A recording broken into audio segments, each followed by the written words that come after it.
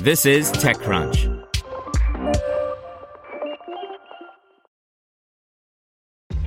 This episode is brought to you by ShipStation. You know, some things take a lot of work, like sending little robots to far-off distant planets. And just as that's challenging, so too is running a successful e-commerce business, especially when there's so much to do. So I want to introduce you all to ShipStation.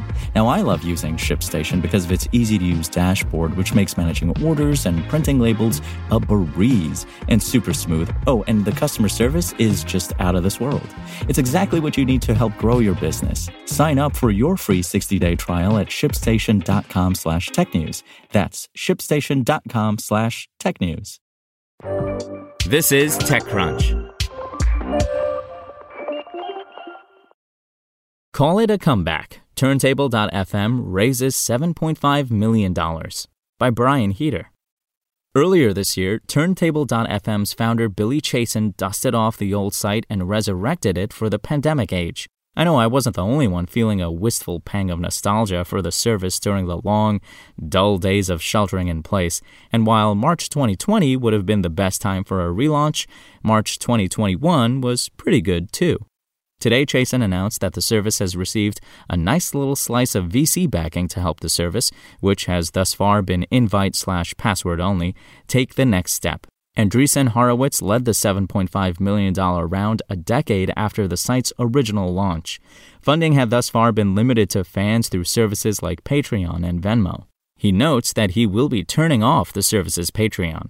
Chasen is staying mum as far as where the funding will go, stating, "And now with the new fundraising, we can continue to innovate and truly explore the cross-section of social plus music. I have a lot of ideas for the space, and I'm excited to start building them." Though a blog post does note that the company is hiring engineers and designers. Understandable, though as someone who's been enjoying the site these last few months, I'm actually pretty surprised at how fresh the whole thing feels. The team found a clever loophole around music rights in the form of YouTube videos, but perhaps a future version of the service will involve more direct music licensing or ties to popular apps like Spotify. A mobile app would be nice, if I'm just spitballing here. Turntable.fm initially shut down back in 2013, stating at the time, "It was a tough decision to make because we love this community so much, but the cost of running a music service has been too expensive and we can't outpace it with our efforts to monetize it and cut costs." The service added that it was focusing on a live events platform instead. Notably, Turntable.fm is not the only turntable service looking to relaunch in 2021. There's also turntable.org, confusingly located at tt.fm, which is seeking fan funding as well as looking toward a subscription fee.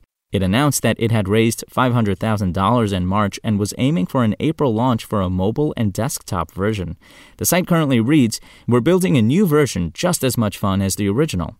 The two turntables are not affiliated. Spoken Layer. Want to learn how you can make smarter decisions with your money? Well, I've got the podcast for you. I'm Sean Piles, and I host NerdWallet's Smart Money Podcast.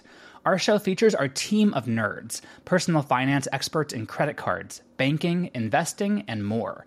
And they'll help you make the most of your money while cutting through the clutter and misinformation in today's world of personal finance.